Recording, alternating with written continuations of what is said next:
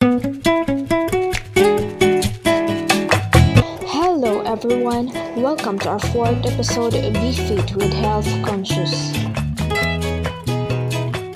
We improve to a good or acceptable condition or standard of behavior in this topic by sharing bring to a good or acceptable condition.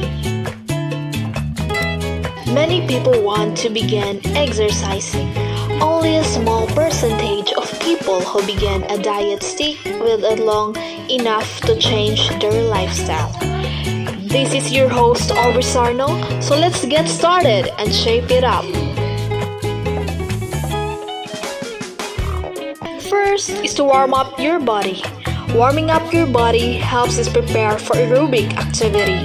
Warming up your cardiovascular system gradually increases blood flow to your muscles and raises your body temperature. Warming up can also help with muscle soreness and injury prevention. Push-ups are the second way to start up your day. Push-ups are good for strengthening your upper body. The triceps, pectoral muscles, and shoulders are all worked out.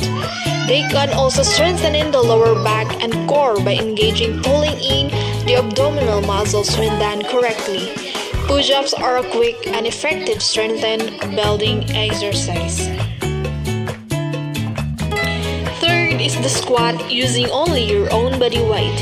Air squats, also known as body weight squats, are frequently used in cruise, fit, and work routines. They only use your own body weight, whereas regular squats may use additional weights. The squat should be felt in your thighs and glute. Fourth is the forward lunge. A forward lunge is a body weight exercise that works the muscles in your lower body. Forward lunge are performed by taking a large step forward and lowering yourself until your front and back legs are nearly at a 90-degree angle. Then push back up to a standing position by pushing into your front heel and foot. Fifth is to hold the plank in your hands. The plank is a body weight activity that works holding your trunk in a single direction off the floor. The static exercise works multiple muscle groups at the same time, making it highly effective for core strengthening while also continuing to work the shoulders, arms, and lower body. The sixth step is to warm up for 8 to 10 minutes with an easy jog and dynamic movements like high knees, back kicks, bounding, and reverse running. Flexible actions increase the intensity of the event and prepare the body for peak performance. You should do a dynamic warm-up to help prepare your body for the pressures of the workout you're just about to perform. 7 is to spend at least 30 minutes exercising.